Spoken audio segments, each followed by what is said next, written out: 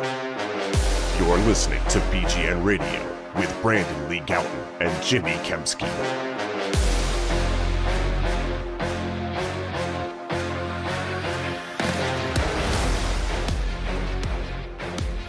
Yo, what's going on, everybody? This is BGN Radio, episode number 306. I'm Jimmy Kempski from PhillyVoice.com. With me, as always, is Brandon Lee Gowton of BleedingGreenNation.com. The Eagles are in the NFC Championship game. They, of course, will face the San Francisco 49ers after the Niners beat the Dallas Cowboys on Sunday night. Brandon, very exciting time to be an observer of the Philadelphia sports scene. How are you doing, buddy? Jimmy, for the 7th time since 2001, Eagles are in the NFC Championship game. How about that? One win away from going to the big game, the Super Bowl. Not shocking in the sense that the Eagles game has been really good, and this is what it's been all about. But kind of crazy to think that the Eagles are one of the final 4 teams in the NFL. Pretty cool stuff. Big show, as always, before we get into everything. Before we get into the meat of the episode, if you will, let me tell you about some meat snacks, and that is Righteous Felon Craft Jerky. Go to righteousfelon.com. Just code BGN15 for 15% off your order. Jimmy, where do you want to start with this one? Start Eagles-Giants. Obviously, the big concerns leading up to that game were the health of Jalen Hurts and his shoulder, and Lane Johnson and his adductor. What was it? An adductor tear? Sprain, I don't know, whatever it was. His injury has been classified in so many different ways, whether it's sports hernia, groin, adductor. Bottom line is it sucks to have to play with that injury, and he seemed fine. I think that the biggest takeaway from the Eagles-Giants game, the lopsided, dominant, performance and score aside, is that those two guys looked like, not just functional, but actually good. Again, like Jalen Hurts played really well. I think it was 16 of 24. Didn't have a high number of yards, but threw 2 touchdowns. Was smart with the football as he's been all season.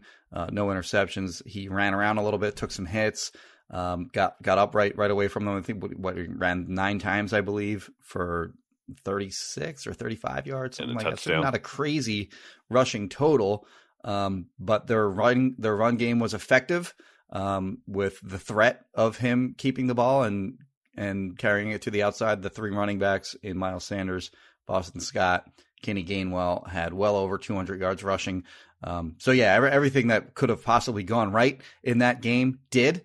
The defensive line played an extraordinarily low number of snaps in that game, which should serve them well in the NFC Championship game against the 49ers. Of course, they had the bye before that, so they were already getting a good amount of rest leading up to this game.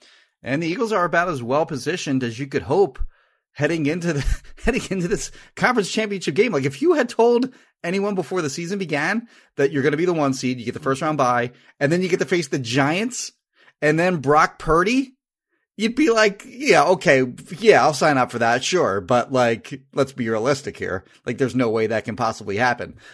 So, they're in about as great a position as you could possibly ask for. And potentially have 22 starters, depending on where Avonte Maddox is at. We should note that he was walking around without a walking boot on.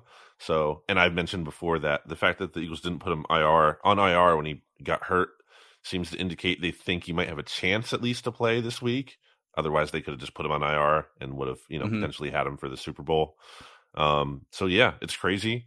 It's crazy. The 38-7 thing is just insane. 5 years to the day. Yes. When stuff like that happens, whatever you believe in, it's strange. It's odd. If you're into omens, it's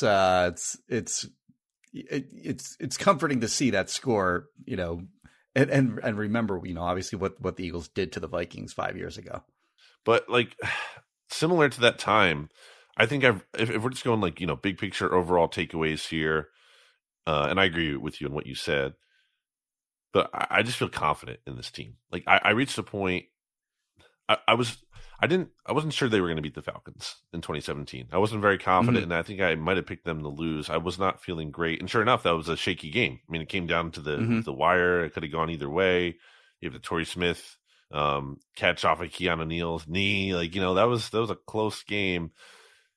And then but by the championship game, I was like, oh, these are winning the Super Bowl. Like they're not going to go to the Super Bowl and lose to the Patriots. Like this team has something special going on, and like it's hard not to feel like that again for me. Like I believe in Jalen Hurts so much, which wow, what a long way I've come, from the preseason. But it's not just about the talent; that's a big part of it. But his mentality, Nick Sirianni comparing him to Michael Jordan in that regard. Maybe that's a little much after the press conference. Yeah. But like, I get what he's saying. I get the sentiment. There is something to him being out there that you just believe in. You're like, we have this guy and we're going to be good. We're going to be okay. We're 15-1 with him this year. And the one game we lost, there was 4 turnovers and some fluky stuff going on in that Commander team. Like they're really good when Jalen Hurts is on the field, even if he's not having necessarily like a 300-yard day through the air or 100-yard rushing game. Like there's just something like to be said for the composure and how the team plays with him and the confidence level, the swagger that they take on, like his personality. Did you want to say something? Yeah, I mean, you look at you look at the way the Eagles closed this season, and they were sluggish. And I mean, no doubt. I mean, they lost the Giants, or excuse me, they lost to the Cowboys in Dallas. I think they played badly in that game, but they're obviously playing with their backup quarterback in Gardner Minshew. They played like crap the next week against the New Orleans Saints. That was easily their worst game of the season. And then that final game against the Giants backups, it was a version of Jalen Hurts that he wasn't playing his game. And the Eagles were obviously very cautious about the way that they played that game with Hurts calling 0 designed QB runs, the 1 QB sneak aside. Threw the ball a lot in that game, and obviously I think that their game plan in that game was very vanilla against, again, a Giants team that played almost nobody. It was like they played the game with one hand tied behind their back. Like that was their approach. Right. And they still won comfortably. But, you could look at that game and it wasn't very aesthetically pleasing. So, the questions about them heading into the playoffs with like I mentioned earlier, the health concerns of Hurts and Johnson and just the way that they closed the season, I think we're all legit. But the way they just came out and smashed this Giants team, it was like, okay, well, yeah, they're the alpha dog again. Like this is for the better part of the season, we looked at this Eagles team and thought this is the best team in the NFL. And I'm back there again. Yep. After that very convincing, just, okay, we need to be the best team in the NFL again. Bang, they turned the switch, and that's what they were. And I think that's where they are again. They're better than this 49ers team that they're going to face. I think they're better than the Chiefs, and I think they're better than the Bengals, particularly the Chiefs with, potentially banged up Patrick Mahomes, and this Bengals team with, severe O-line issues. I think this Eagles team should probably be viewed as the favorite to win the Super Bowl, which is kind of a crazy thought. I don't think that anyone thought we'd be here when the season began. I think we all thought they were going to be good. We didn't think they were going to be 13-1 good. And then eventually, of course, 14-3. And, but here they are where they are now.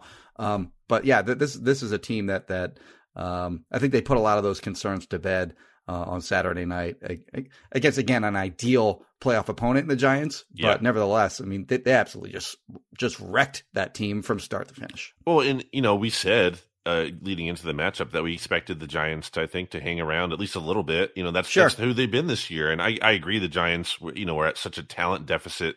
But to be able to win by 31 points is pretty impressive. It's a playoff game. It's a divisional round game. This Giants team, I know, again, I didn't think the Vikings were very good, but they beat the Vikings on the road. Like that's a solid win for them. And to be able to destroy that team, just destroy them from the jump, like that's impressive. It's not everything, but it's not nothing. And yeah, to go back to the point of like they're the best team in the NFL again, that was kind of my narrative that I wrote for my recap at Bleeding Green Nation, was that like this was like early 22 Eagles in that they got out to this huge lead at the half. They were up 28-0. What was it, 20-0 at the half or whatever it was?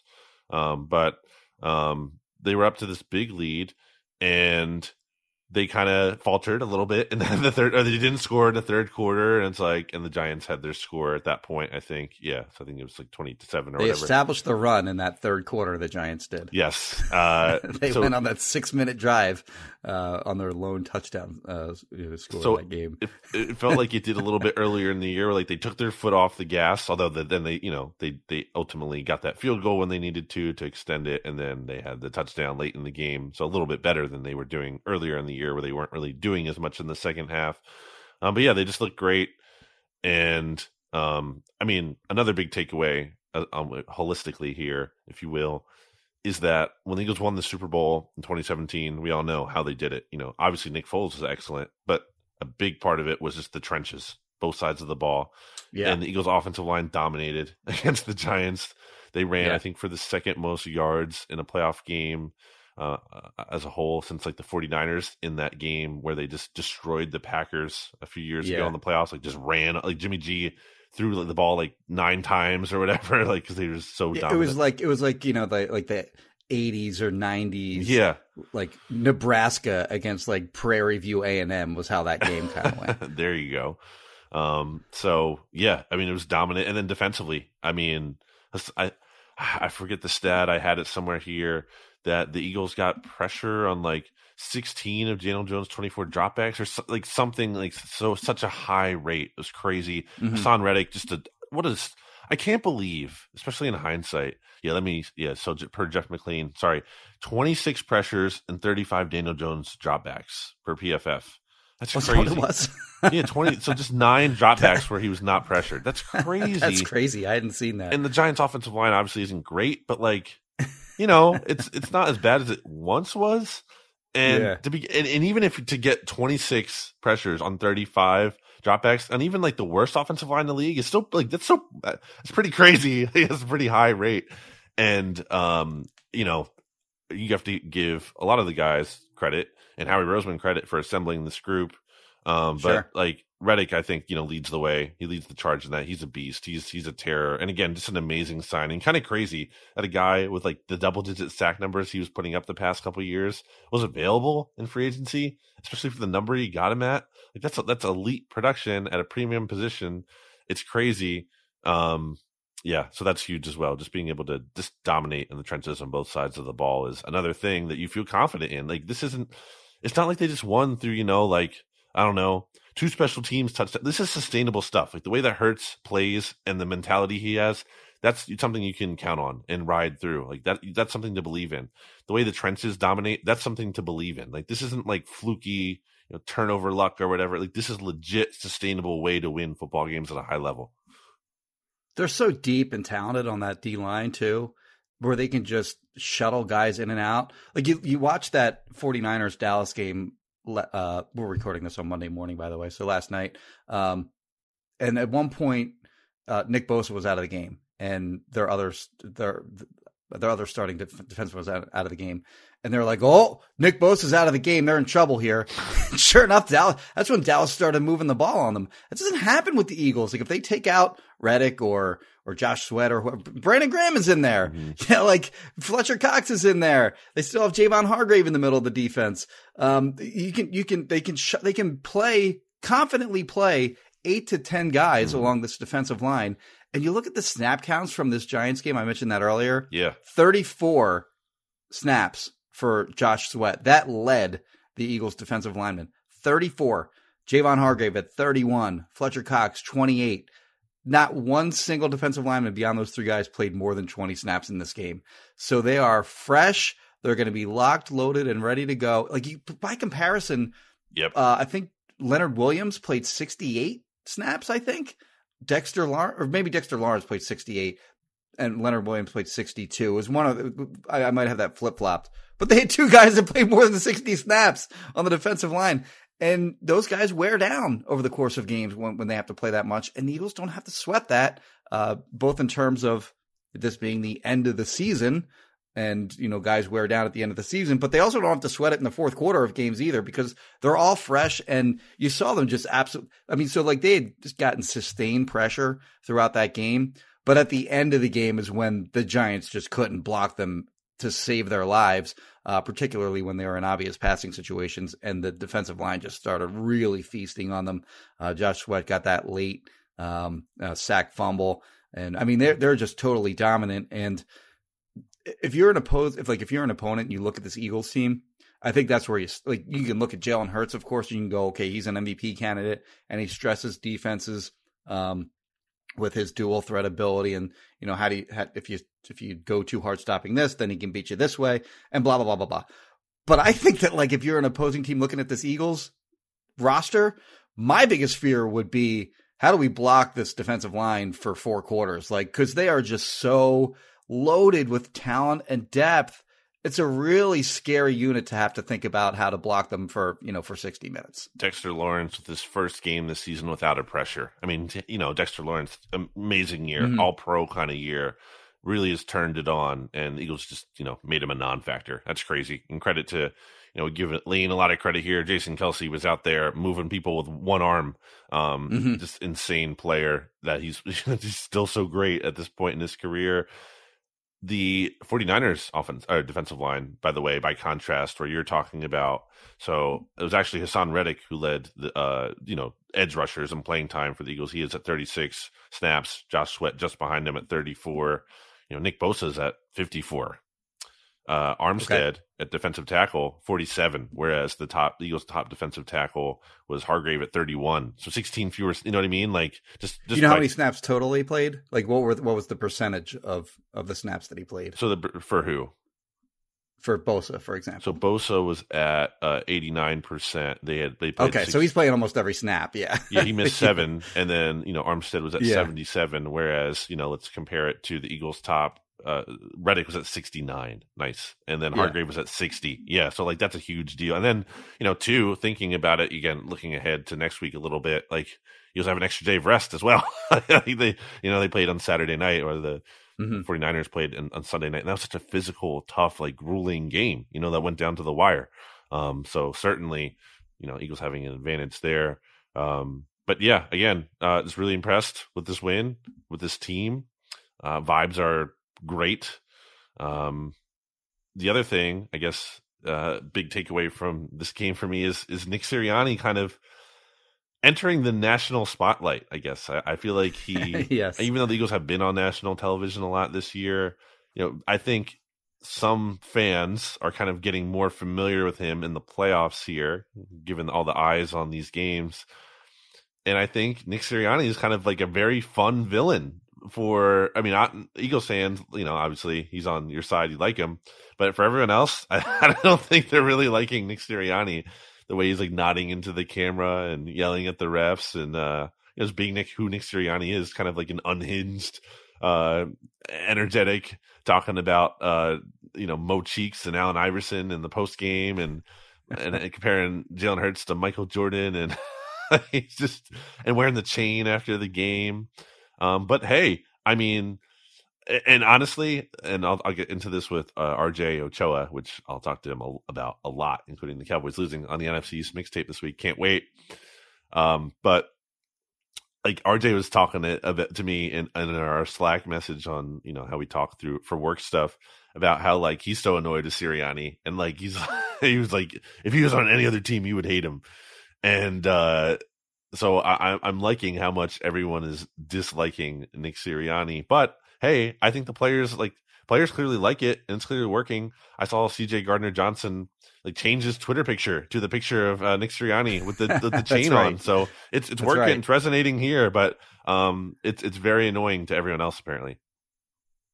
Yeah, I think the Cowboys fan hatred for him began in their early season win when Cooper Rush played. If you recall, at the end of that game, there was I don't want to call it dirty necessarily, but there was I forget who hit Jason Kelce late, on one of the last plays of the game. Somebody tackled Jason Kelce after the play was long over.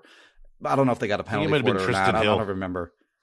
I don't think it was him. I think it was it might have been Dorrance Armstrong or maybe Odigizua.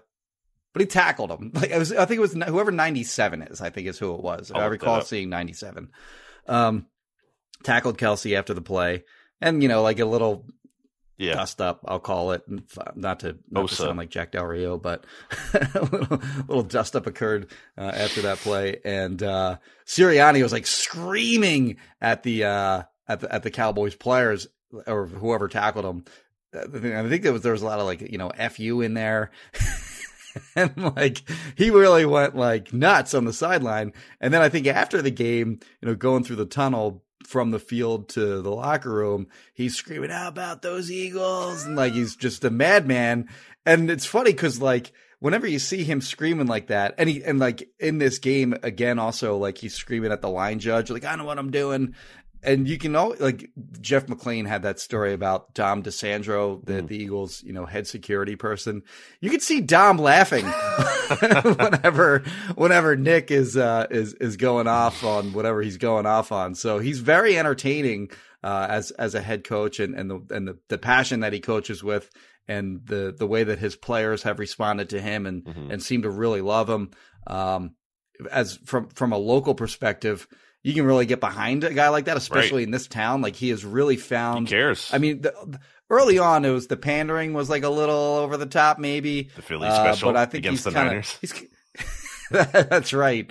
But I think over time, he's sort of found the right blend of pandering but also just his genuineness. Yes. Just his personality just really fits in this town. And if they have sustained success here, he's going to be a very beloved figure in Philadelphia, and in turn, fans of opposing cities, notably, Giants fans, Washington fans, Dallas fans, they're going to hate that guy because he is very hateable from that perspective because of the demonstrative way that he coaches on the sideline. But you said it in there. That's him. Like, this isn't a put on. That's just, he's a psycho. Yeah. That's who he is. He's kind of just like a nut. And, I think it goes back to the competitive nature of it all. And it's kind of an interesting blend between him, where like both Sirianni and Hurts, I think, are incredibly driven and might, be like top percentile workers and just like just want to compete, and all they want to do is win. But it's funny because they go about it very differently, where Hurts is obviously more composed and, he'll give a speech. He can kind of rah-rah it up if he needs to, but he's just more even keeled than Sirianni, who's just, again, like unhinged. But hey, it's working. And, but that was just another takeaway for me. It's just like, I think, if the Eagles could go on this run, it's just different than like whereas with Doug, where Doug, more also kind of, calm, composed, players like him a lot. But he's not like just unhinged the way I keep using that word. I feel like that's how Sirianni is. On the hard work point rather, on his Monday afternoon Zoom calls, like after it's the first time he'll talk like after the game. Sirianni. I mean, I guess he talks immediately after the game, but they'll start game planning right away for their next opponent. Mm-hmm. And during those Monday afternoon Zoom calls every week, he looks like, people always comment like, he looks like he's hungover is what it is, but it's just because he's been game planning and hasn't slept in a long time. And like, people be like, "What are you? Did you go on a bender? Like, did Nick go on a bender or whatever?" No, he's just been up for like the last 24 hours game planning for their next opponent. And I'm sure they got right to work as soon as the 49ers, put the finishing touches on the Dallas Cowboys on Sunday night. I suspect we'll see a very bleary-eyed Nick when he talks at 2:30 on Monday afternoon. Mm-hmm. Anything else from the Eagles-Giants game for you? Yeah, I'll say just a couple. I want to touch on a couple players real quick here. Mm-hmm. Dallas Goedert made his return to prominence in this game. Like, he was rolling at the time he got hurt, when he got face masks, of course, and took that big hit on his shoulder. Missed 5 games. Came back. He wasn't targeted very much when he came back. I think he was averaging like 4 or 5 targets per game. He actually was only targeted 5 times in this game, but made good use of them. Caught all 5 passes for 58 yards and the touchdown. But his early catch on that first drive, where he just smushed the guy in the face, like with the stiff arm in the face. Too. That's a good player. Yeah, it's a legit play, like a big program. Like, Jalen Hurts' boy. Wasn't it Dory Jackson that he stiff? I thought it was McKinney, but either way, I mean, yeah. Jackson's set the tone. Good player too, and it did set the tone. Set the tone for that game, and he had that one-handed catch, and then ran insane. in for the touchdown with his left hand too, his non-dominant hand. And then early in the game, I think was it the second play from scrimmage where Jalen Hurts hits Devontae Smith deep down the field? It's another tone-setting play. Devontae Smith is an animal, man. He's that guy. You look at him, and he's super skinny. You run into that guy in Wawa, you go, no way that guy's a professional football player. He loves Wawa because he's just rail thin. But man, he does not play like that. He plays very fearlessly. His body control is otherworldly. And he's just made plays all year. That guy's a number one receiver that is maybe not getting the. I think he gets. Well, I should say, I think he gets plenty of kudos and whatever for how good he's played this year. But when he's on the same team as AJ Brown, I think it can get lost a little bit on how good he actually is. And his big play really set the tone for that game. The Dallas Goedert play set the tone physically for how they were going to play. And then that third drive where that was sort of the moment for me where it was like, okay, they're back. Because the big concern for me was our team's going to respect, like I mentioned earlier, like our team's going to respect the Eagles' rushing attack. Are they going to respect the possibility of Jalen Hurts keeping the ball? And on that third drive, that drive went like this. Sanders run for 7, Sanders for 12, Sanders for 4, Sanders for 11, Sanders for 2, Sanders for 5. Hurts for 7. Then Hurts throw a pass to Goddard for 10. And then Boston Scott finishes off the drive with a 3-yard touchdown run. And that's who they are. That's what this team can be. They can just mash you in the run game, especially in the second half. But this was in the first half that they did this to the Giants. They finished with 268 rushing yards. Mm-hmm. Hurts had 34 of them. So the running backs had 234 rushing yards in this game. And when they can do anything close to that, you're just not going to stop that team because they have so many weapons in the passing game. And then if they can do that on the ground, it's just an unstoppable offense. And again, just to go back to my overall feeling about this team is they're the best team in the NFL. Sanders ran hard. Shout out to Kenny Gainwell, career day, over 100 yards. Yep. Sure. Super efficient. Interesting. The Eagles they like to go to those Gainwell runs on third down. And hey, they've been effective. And I was not loving all the Kenny Gainwell touches earlier in the year. I still don't love the targets to Kenny Gainwell because he just had better targets you should be throwing the ball to. As a runner, he was good earlier or decent earlier in the year, and now he's running hard. He's breaking through tackles. You love to see it. Offensive line match. Boston Scott had his obligatory touchdown against the Giants, like he always does. Mm-hmm. Just such an unfair advantage in terms of betting. If you're on DraftKings, anytime Boston Scott touchdown is plus whatever 400 or whatever it always is. It's a market inefficiency because he's going to get into the end zone, so you just put $20 on that and get a nice little free bet basically there. A couple quick hitters I had outside of mentioning Kenny G and everyone was Zach Pascal outsnapped Quez Watkins for the first time all year. That was a little interesting to see. Also he had a really nice for the Goddard touchdown. He had a really nice pick on that play in terms of not an actual pick because he didn't actually contact. And we've seen him do that before where he's really good at setting up he's going to run into the defender, but then doesn't and gets out of the way. Screams at him sometimes. He's good at that. So there's certainly value in that. I wonder if that's a mix of kind of just the coaches trusting in him more than Quez at this point, especially kind of Quez struggled down the stretch. As they should. Yeah, so something to watch. I thought Brett Kern did well after kind of stinking. It's a good pull. The Brett Kern analysis. It's true, you're right. He had a good game. He had a long, I think, of 54, which is good to see. And all 3 of his punts were down inside the 20. I think even maybe inside the 10. So I think one of them for sure was inside the 10. So yeah. Well, the one, especially when I quibbled, of course, about they punted when they were on the Giants 38. I think it was kind of like a no man's land there. 4th and 10, it might have been. It might have been 4th and 8. Or 4th and 8, maybe. And I said, just go for that. Yeah. But they punted, whatever. And he did pin him, I think, at the 7 or 8 yard line or something like that. So encouraging to see him have a good game in the playoffs. Whereas, Siposs was a better punter than Kern during the regular season. But obviously he had that disaster of a game in the wild card round last year. All righty. let's take a break. One more. Okay. We got to give James Bradbury some props too. I forgot about him. Of course, came from the Giants. Giants were just like, yeah, you know what? We're not gonna. The Eagles for years and years have taken salaries that maybe were a little high, that they didn't want to, that they could big rock in the salary cap jar for that season. They just take that.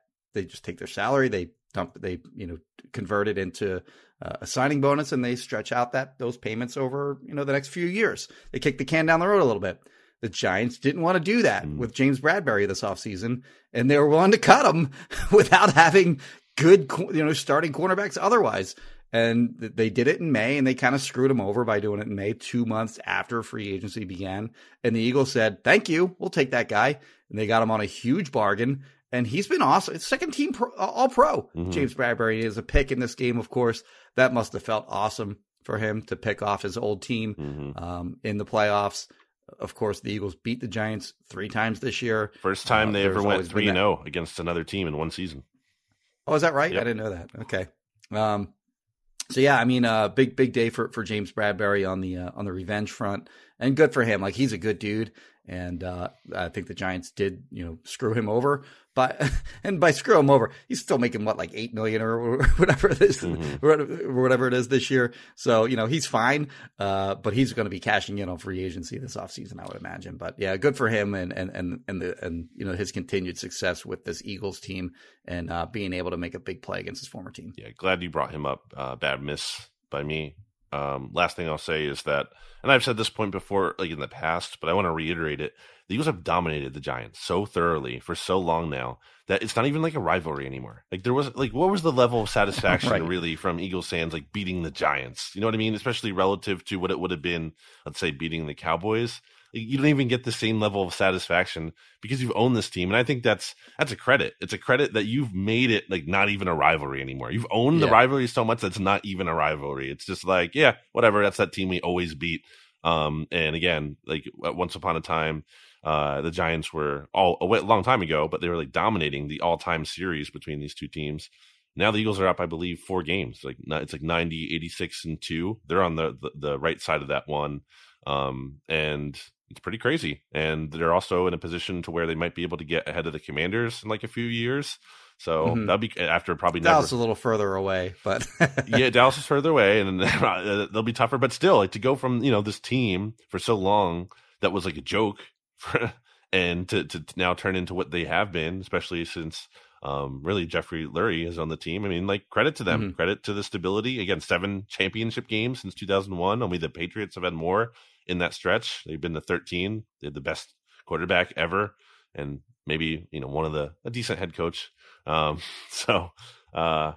pretty crazy to zoom out and look at all that. So kudos to them. Before we go to break, Jimmy, let me tell you really quickly about Right to Sell and Craft Jerky. You can go to righttosell.com and use discount code BGN15 for 15% off your order. The best possible meat snacks you can get. The meat snacks that the Eagles themselves have at the NovaCare Complex fueling station. Lane Johnson, how do you think he's getting through this game?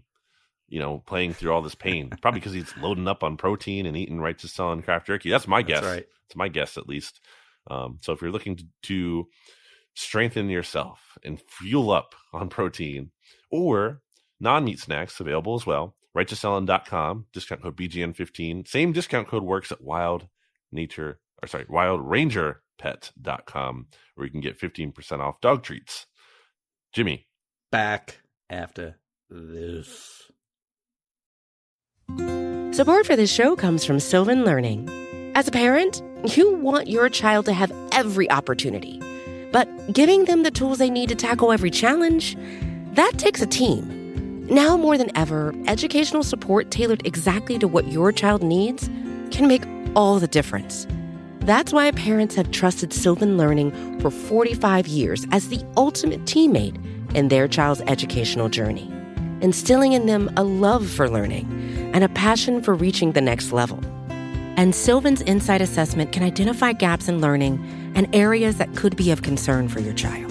It's a 360-degree view into your child's learning that you can't find anywhere else, and helps ensure that your child didn't miss something in school that might put them at a disadvantage in the future.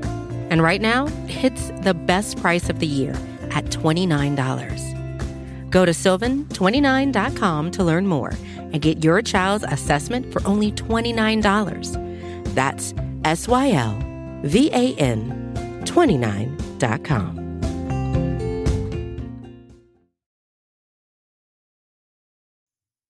We're back here on BGN Radio. And Jimmy, I have a question for you. If I'm looking to buy, sell, or rent a house, how would I go about doing that?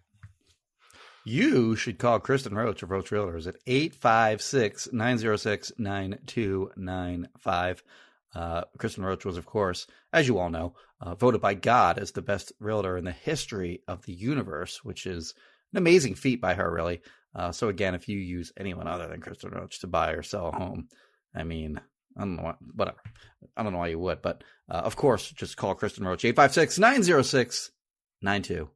All right, Jimmy. So we watched the 49ers Cowboys game, and I don't know what your take on this was. I think we talked about this in the press box, but I thought that Eagles, in theory, should have been rooting for the Cowboys to win the game, because I think you can look at a lot of different objective measurements and metrics that indicate the 49ers, who have not lost since like mid-October to the Chiefs in Arrowhead. They've won 12 straight. Yeah. Is the easy way to put it. Are the better team.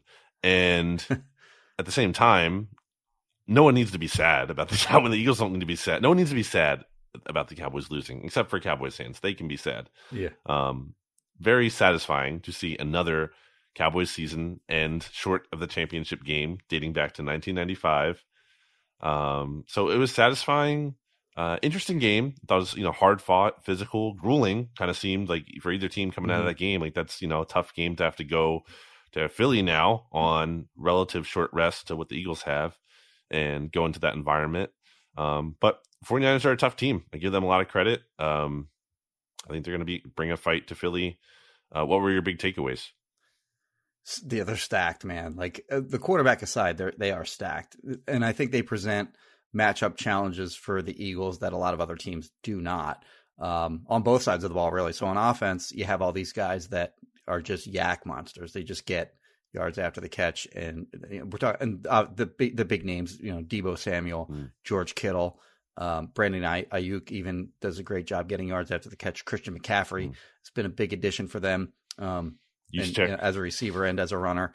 And then defensively, I think before we get to defensively, the Eagles have struggled at times tackling this season. I don't think it's been much of an issue more recently. Earlier in the year, especially. Yeah.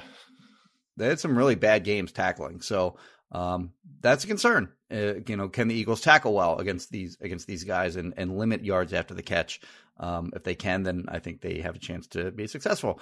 On the other side of the ball, you have these two linebackers in Fred Warner and Dre Greenlaw, who are just uber athletic and make plays sideline to sideline. They're very tough, physical players. And I mean, they can potentially limit what the Eagles can do with their zone reads and, their usage of Jalen Hurts in the running game. Their defense, I mean, just overall, a lot of people think it's the best defense in the NFL. And there's good reason to think that, because they have a pass rush, most notably with Nick Bosa. If Lane Johnson this is going to be Lane Johnson's biggest matchup of the season. Of course, he played against Micah Parsons a few times, but it'll be primarily Nick. I guess they do move Bosa around a little bit, but he primarily rushes off of that side where Lane Johnson will be. Maybe they move him over to Mailata's side, but that's a guy that they're going to have to focus on, of course. But the two linebackers are really the guys that I think can affect this game and what the Eagles like to do offensively, and then offensively, as noted previously. It'll also be the best, maybe. I'm trying to figure out if it's the best offensive line they face. Trent Williams is obviously awesome at left tackle, and who else would it be? He kind of got Mike McGlinchey got posterized on one play by Micah Parsons in that game, but he's a perfectly good right tackle. Their three interior guys are just kind of like guys, I guess.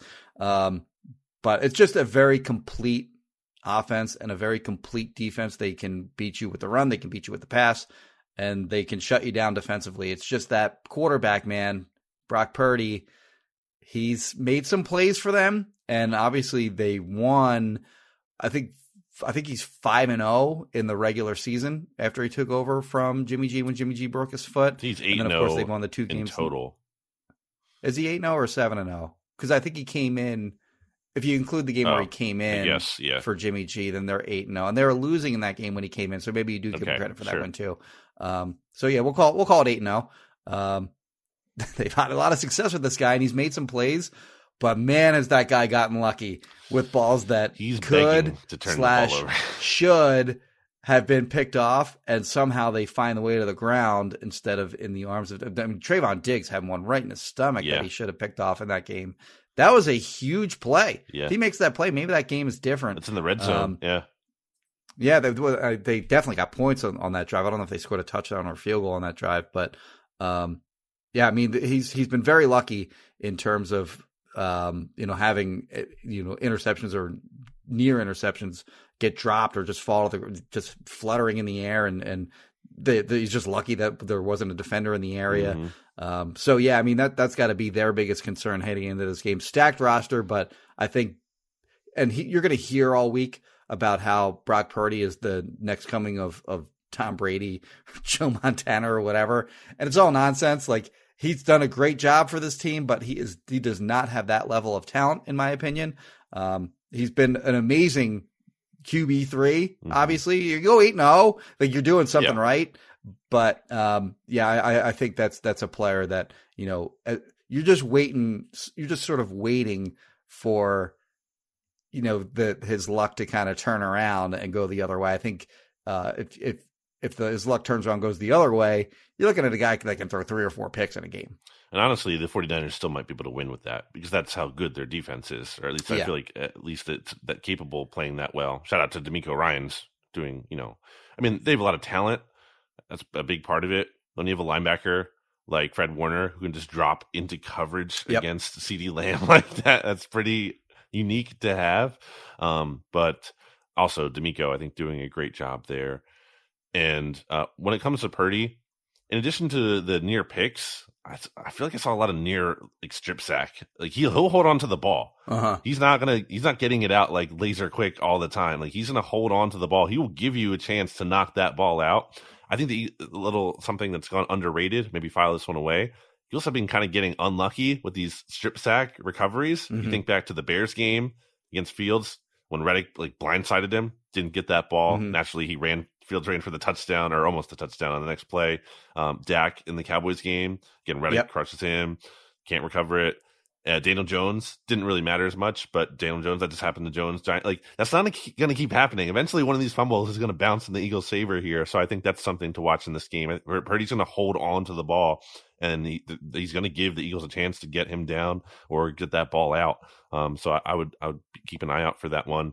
I guess if there's something that concerns me, it is just the pure talent on this roster, but specifically the middle of the field. The 49ers' ability to kind of go up against the Eagles linebackers is certainly going to be, I think, challenged. And, just the idea of Kyle Shanahan versus Gannon isn't necessarily super comforting. I will say Gannon did a good job against the Giants, clearly, when you look at what they were able to hold the Giants to, and not just in the normal way, but forcing the issue. That Bradbury interception happened in part because, hey, guess what? You send Chauncey Gardner-Johnson on a blitz, and you forced the other quarterback into a bad decision. You didn't just sit back and wait for him to make a bad decision. You forced the issue, which I think, has been a big criticism of Gannon. Sometimes you have to make the other team do something bad as opposed to waiting for something bad to happen and wait for them to beat themselves.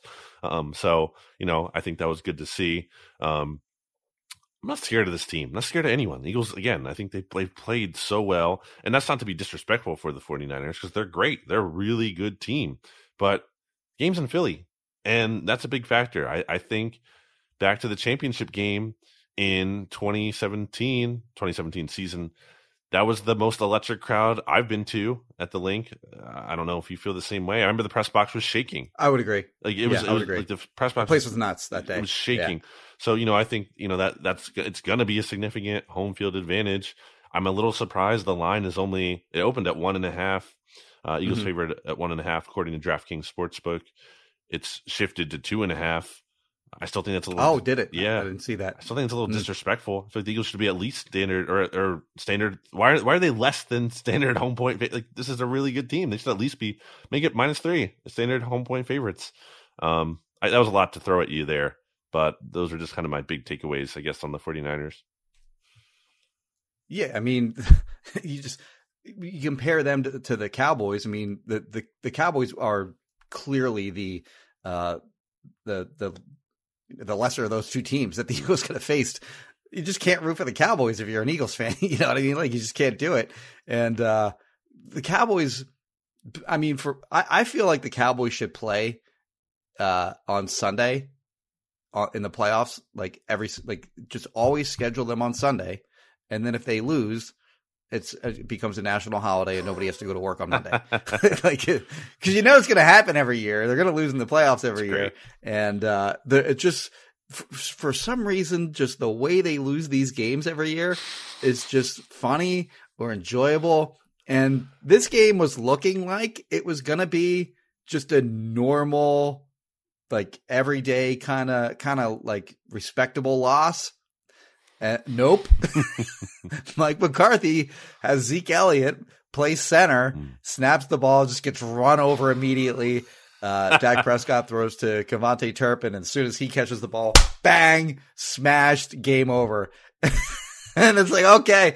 It's like, you know, they could have just had like the normal respectable loss, and Mike McCarthy was like, nope, don't think so. I'm going to make this game memorable in some way. And, I mean, just over the years, they've had so many, like, just very memorable endings to playoff games.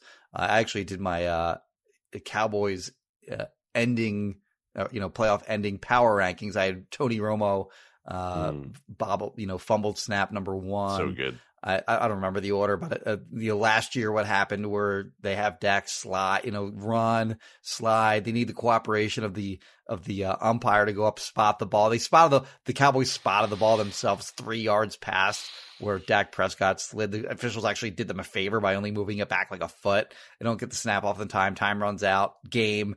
You have, of course, the Packers game where Aaron Rodgers finds Jared Cook deep down the field. They get in field goal range.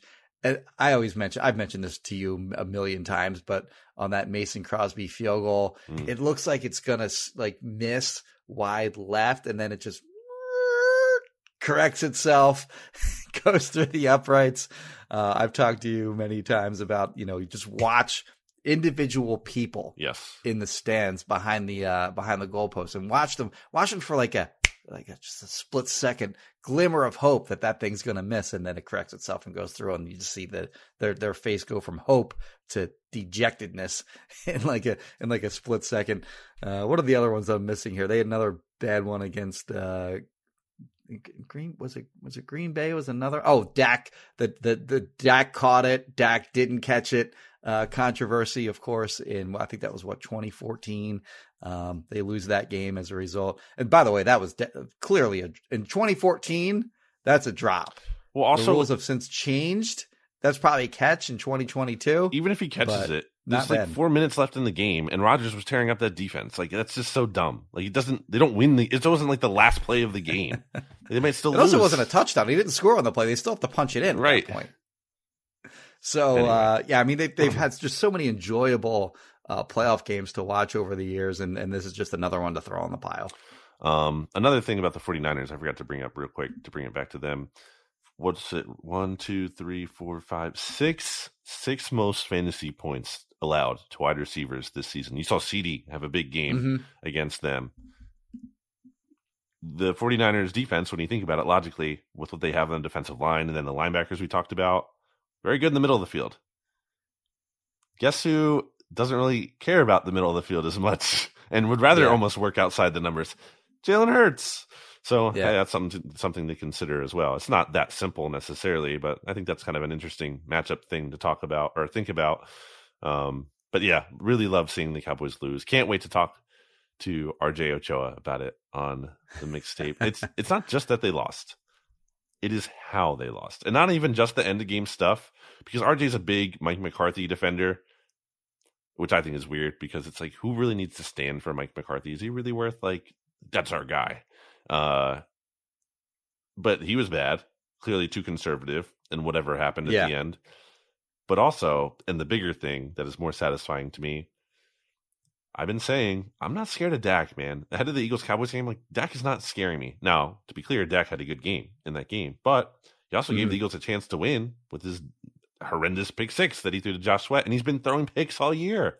And how many? I literally had a tweet in week 1 in the Cowboys-Bucks game before I think he even got picked off at like, because he had some drop picks, and I'm like, what's going on with this? I feel like Dak, more than any other quarterback I watched, maybe, you know, this is anecdotal, I'm biased, whatever, he just gets away with all these drop picks. Well, guess what? Not this year. Was not getting away with that. And people want to say, oh, they're not all his fault. I mean, when you lead the league in interceptions, you're not just getting unlucky. Like, a good number of those are deserved. And I think some of that wipes out in terms of, okay, yeah, maybe he had some bad luck on some, but he also had a lot that were dropped. So that kind of evens out in the end. And he should have had more. He should have had more. He should have had a pick six that would have ended the game here against the 49ers. I forget who dropped that, but drop pick six. And then he should have been sacked for a safety. And that the one drive there at the end. That was a very weird play. What was he doing? And what was it Armstead? Why did Armstead just like push him? It was Armstead, yeah. You're not going to to wrap him up? He like ran into him, and then it was almost like, oh, excuse me, sir. It was like two people bumping into each other on the street. No attempt to like wrap him up, just like pushing him or running into him. Yeah, but that would have been crazy. Imagine if the game ended like that. Your season ends on a safety that you took. Like, that's crazy. So I think, and what's even crazier, Dak is like a $41 million cap hit or whatever this coming year. They're going to have to extend him. They're going to have to extend him coming off of that performance. 49. Or 49, yeah. Like, huge cap number. And then 50 whatever million next year. And 35 million or whatever is guaranteed this year and guaranteed salary. Like, they're going to have to extend him or restructure him to a point where they're just dumping more of that money into future. But they'll kick the can down the road, I think. But I feel like if you're doing that at this point, though, like, he's your guy ostensibly, so you just have to want to extend him, unless you're kind of wondering if this is who he is in terms of this is his ceiling. Like, he's a good quarterback. And by the way, he is now 36-33 in non-NFC East games. So when he hasn't been able to beat up on the Giants, who are the worst team in the league since 2017, prior to this year, and the Commanders, the Washington team, that's usually pretty bad. When he's not beating up on those teams, when he has to play teams outside of what's been a bad division, and obviously he's had a good record against the Eagles, but there's some games in there that haven't even mattered, like the 2017 game. Yeah, a lot of resting starters games in there. So, like, you know, he's kind of mediocre, kind of a mediocre quarterback. And in these big moments, and he's got to have it moments, he's come up short. So, Cowboys, to me, hey, keep Mike McCarthy, keep Dak. I'm fine with that. You can have them. Maybe you'll, win the division. You'll have some moderate regular season success, but you're not doing anything in the playoffs. Jesus Zoidberg, the great Jesus Zoidberg on Twitter, pointed out that he's going to be 30. He turns 30 in July, Dak. So it's not like he's it's like this. Whatever his ceiling is, it's there. We've seen his ceiling, right? Like he's in his prime right now. And kind of was it you who brought up like what's his career quarterback comp? And it's probably Romo. Yeah, they're both 2-4 in the playoffs. I asked you or us in the group chat. I was like, yeah, who is he?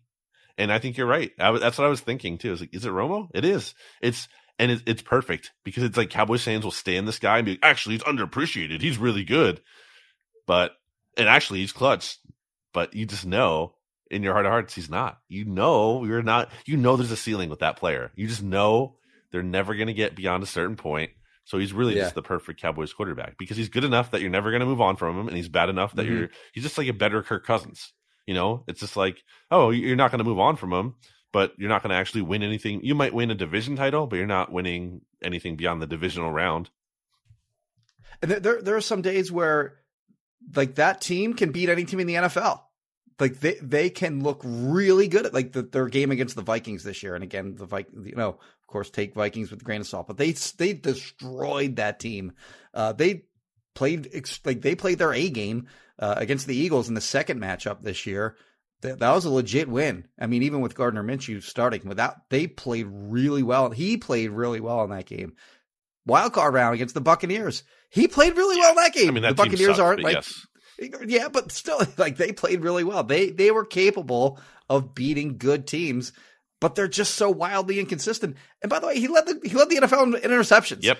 With missing 5 games this year, threw 2 really bad picks in that Niners game. And I mean, yeah, like and that's who like your wagon is hitched to for the foreseeable future if you're the Cowboys, because first of all, he's under contract for another 2 years, but then beyond that, like you're not gonna just let that guy go either. Like they're committed to him. And also, I don't know if you saw, Jory Epstein said, I guess a lot of Dallas reporters said, but Jerry Jones in the post game interview said, like they're sticking with Mike McCarthy. Yeah. Going forward. I think that's pretty clear. I don't think they're going to get this far and fire him. Yeah. I mean, they could. I mean, because it was a close game. They got to be tired of getting Sixers fans are talking about firing Doc Rivers, and rightfully so. So like I think it's kind of a comparable situation. I'm not saying they shouldn't fire him. I'm just saying I don't think that you get to this point and do it. It just doesn't seem likely to me. But hey, it's Jerry Jones. Could be wrong. If you get Sean Payton, wouldn't you rather have? Well, I guess you got to give up draft picks or whatever. But certainly Sean Payton is a better head coach than sure. I mean, yeah. Again, unquestionably, I would do it if I was the Cowboys. I would do it. Yeah. But I don't think they're going to do it. I think they believe in McCarthy. I think they're gonna.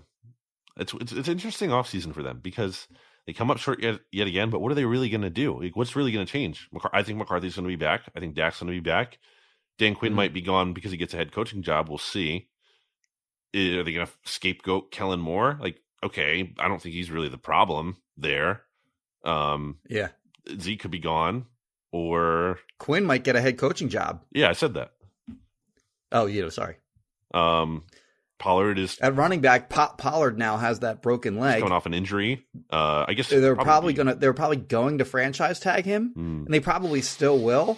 But now they also might keep Zeke because he has a broken leg, and there's maybe some uncertainty there. So yeah, it's an interesting offseason for them, and they botched last offseason. We all know that, and to their credit, they still somehow managed to be better than I expected, I guess, relative to that. But they gave away Amari Cooper for no good reason at all. Yep. What an embarrassing trade in hindsight.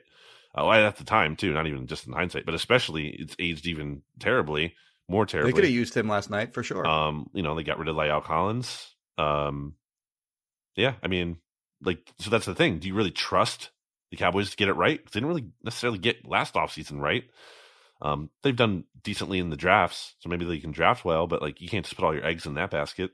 So yeah. Really interesting offseason, I think, ahead of them. What puts them over the hump? How do they get over the hump? I think it's clear, by the way, and this has been a big criticism and point for me against Dak since his rookie year is he's a big product of a system. He is not an elite quarterback. You are if there's all this rush after the Buccaneers game. Oh, Dak's elite. No, he's not. Because elite quarterbacks are like Joe Burrow, and they have a bad offensive line, and they win in spite of that. That's a win because of quarterback. Those are very rare, to be clear. That guy's a killer, by the way. But you cannot tell me Dak is an elite quarterback. No, he is not. He's a good quarterback. Maybe very good quarterback. He's not an elite quarterback. This was random. I don't know who was saying this, but I happened to upon a video on Twitter, and whoever tweeted it said, "This is why people hate the Cowboys." And it was a video of I guess it was like a Cowboys podcast, but they also do videos. I don't know who it was, but this guy was he was going through his top X number of quarterbacks, and he said Mahomes, and he said Burrow, and he said Josh Allen, and he said breathing down Josh Allen's neck is Dak at number 4. It's are you high? Dak Prescott is not the 4th best quarterback in the league by a long shot. And then he's saying if he plays, and this is just this week, this video came out, if he plays like he played against the Buccaneers, then maybe he's 2 ahead of Burrow. So but this is just one stupid example of one video I saw on Twitter. NFL this is Twitter a pretty common mindset of Cowboys fans. Well, NFL Twitter as a whole, national Twitter likes Dak, and I think part of it's the Josh Sweat effect in terms of Derek Barnett was always viewed as a disappointment a first round pick.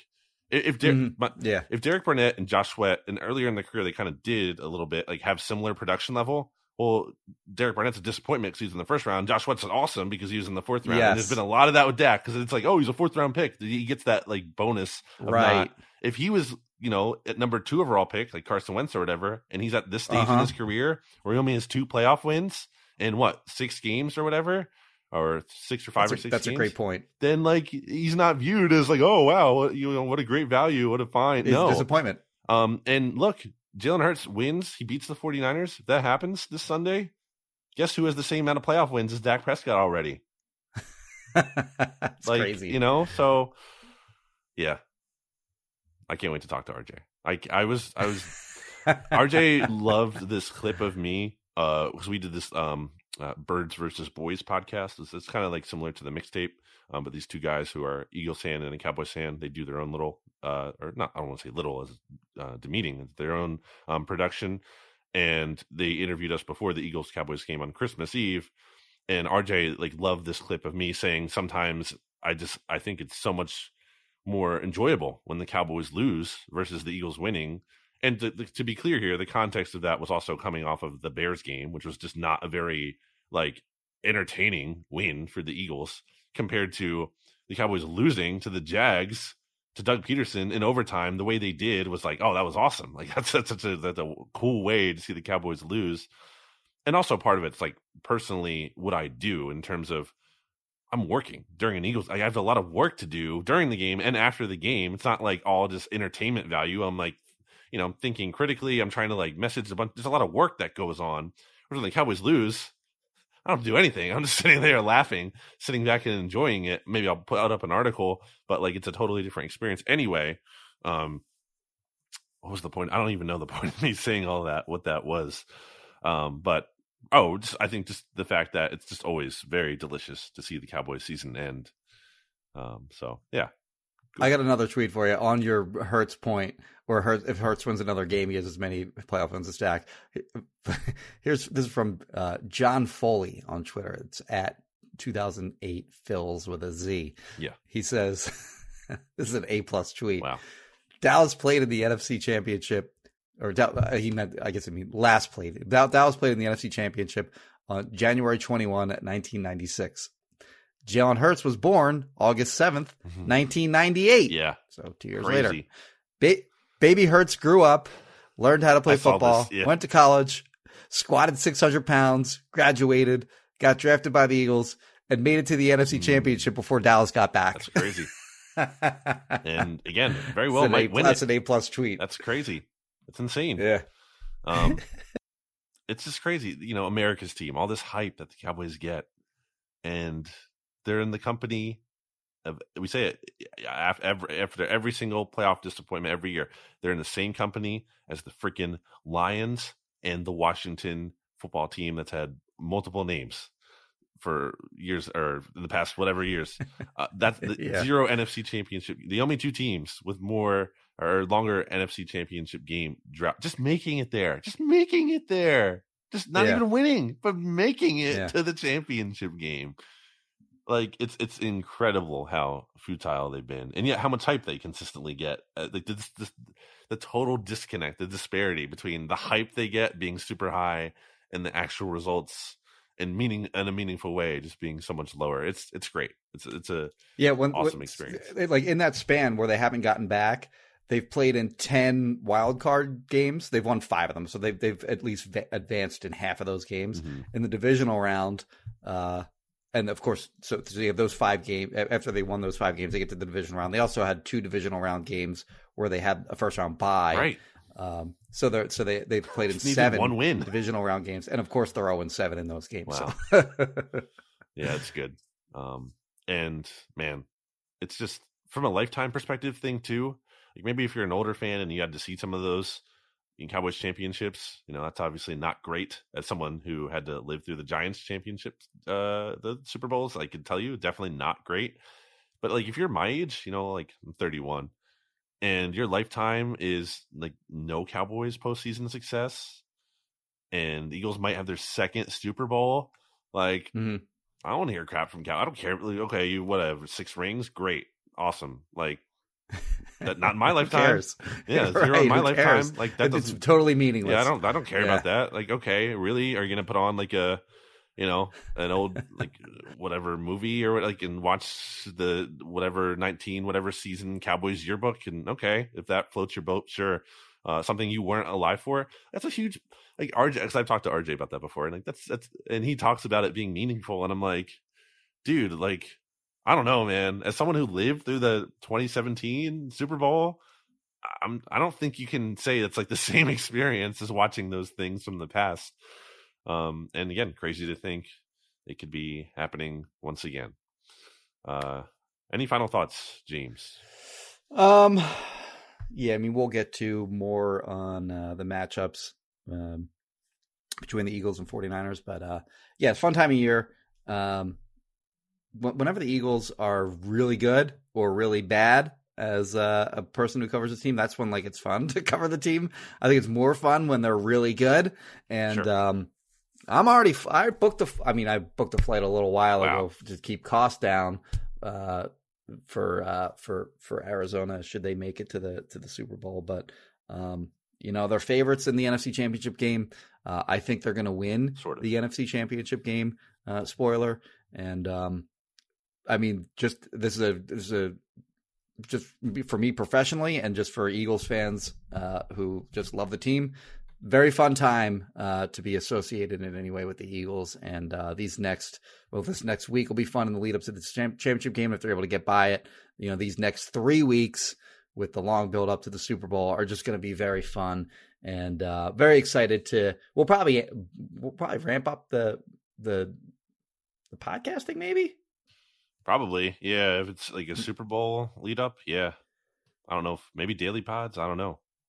We'll see. I don't know about daily, but maybe Jimmy, every we other. do daily for training camp, so we're not going to do daily for Super. Obviously, we'd keep them shorter. We can keep them shorter if we do daily too. But I don't know. We'll figure it out. We'll discuss offline. We'll talk about it, or workshop it here. Either way. But my final thought is I'm excited. Sure, that's a good final thought. My good friend James Seltzer once said, "I'm so excited to be excited." We were watching Phillies playoff game. Okay. He was excited about being excited. Yeah. That says a lot about James. It's very accurate. Love James. Anyway, definitely a lot of good coverage coming your way at bleedingyoursnation.com and phillyvoice.com. So keep checking those out. In addition to the podcast feed. My final thought is a shout out I've been wanting to give. Well, I have two final thoughts. Well, number one, shout out to Stats, our good friend Rob Stats Guerra, who got laid off last week. Yeah, I know. I don't know. But we will certainly miss him. My hope is that you will be hearing from him soon, especially considering that the Eagles are playing the 49ers this weekend. So I'm sure he'll be on this feed. If not just once, perhaps more. So make sure you follow Stats on Twitter at Stats on Fire. Get a lot of good 49ers insight leading up to this week's game. Obviously, NinersNation.com still as well. So that's one of two. Number two of two, a very random shout out here, Jimmy, to not a sponsor, although I would love if they were, Esti, E-S-T-I hummus. If you ever see this in the grocery store, Jimmy, okay. If you ever wanting to dabble in a hummus, store-bought hummus, Esti is a really legit brand, I think, and I'm especially partial to their jalapeno hummus. It's not like overly spicy if you're afraid of too much heat for some reason. I like a lot of heat, so that doesn't really bother me. But I think it's a good blend of just enough heat and flavor. Definitely a strong recommend. I think a really good pairing, personally, is you get Splits brand pretzels. I don't know if you've ever seen those. They're called Splits. And No. you get some of those. You dip them in that hummus, have a really good crunch, and mix of that flavor with the jalapeno. I think it's a nice time. So if you're looking, for any kind of snack ideas, in addition to Righteous Felon, if you really wanted to, you could take your Righteous Felon craft jerky and dip it in there as well. I'm sure that's fine. So yeah, be on the lookout for Esti on. I think they have it at like ShopRite or whatever. If you see it somewhere, give it a try. Even if you don't like hummus, I think you'll like it. And if you do like hummus, I think you'll especially like it. So that's my preferred hummus brand is Esti. All right. Are you looking it up? I feel like you're looking at something. I am not. No, I looked up something else. Okay. What was it? Can you tell me? I was curious if chicken or the egg had opened up yet. I've been wanting to. Oh, you know what? I'm sorry. I do have one final thought because I talked about that dog that I chased around, and then we were going to go to the shelter and what's the status of the dog? Just getting it out of the shelter, adopting it temporarily, and then finding a good home for it. Somebody adopted it. Hey, and great news! Apparently, the people at the shelter were like, these people are solid. They're good. We're happy with who got this dog. So the dog that we chased down and we're following up on never made it into the Kempski household, but did find a good home, evidently. So I'm happy for this very fast little dog that I chased around for 2 hours on the morning of the Eagles-Giants Week 18 game, I think it was.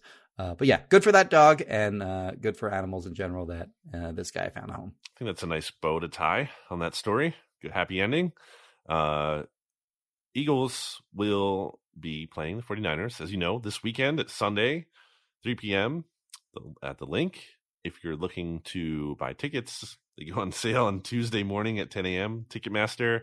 They're obviously going to sell out in like a matter of seconds. But if you want to try, you can.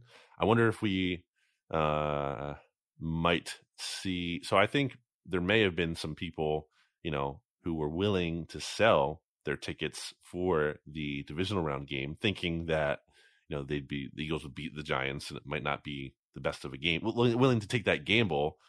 And then we'll be wanting to actually, make so they can actually make some money. Like that's the game to make money off of. This is the game to go to, the championship game. Right. So I think, I think we might see a lot of that. Will be interesting. Can't wait. Again, more preview content coming your way throughout the week. We'll do a BGN Radio. Again, sorry for no Eagles Giants divisional round preview. We're going to record on Friday. Already tougher with the shorter week, and then Stats got fired or laid off on Friday, so it was kind of tough to record after that. We were literally about to do our Friday show, the look ahead, as he got that news, and obviously, we weren't recording that show after that, so kind of just had a wrench thrown in the schedule there. So apologies for that, but we still have our picks. Jimmy and I made our picks to each other, so we still have that going, which I know people probably care about a ton, and we'll get into that on the preview pod this week. But until then, again, check out bleedingrnation.com, phillyvoice.com, righteousselling.com, discount code BGN15 for 15% off your order, roachrealtors.com, or you can call or text Kristen Roach of Roach Realtors if you're looking to buy, sell, or rent a house by using this phone number right here. 856-906-9295. Check out our social media and such in the description here, and we will be back with you later this week. Goodbye, everybody. BGN. More to-dos, less time, and an infinite number of tools to keep track of. Sometimes doing business has never felt harder, but you don't need a miracle to hit your goals. You can just use HubSpot, because their all-in-one customer platform can make growing your business infinitely easier. Imagine this: high-quality leads, fast closing deals, wildly happy customers, and more benchmark-breaking quarters. It's not a miracle, it's HubSpot. Visit HubSpot.com to get started today.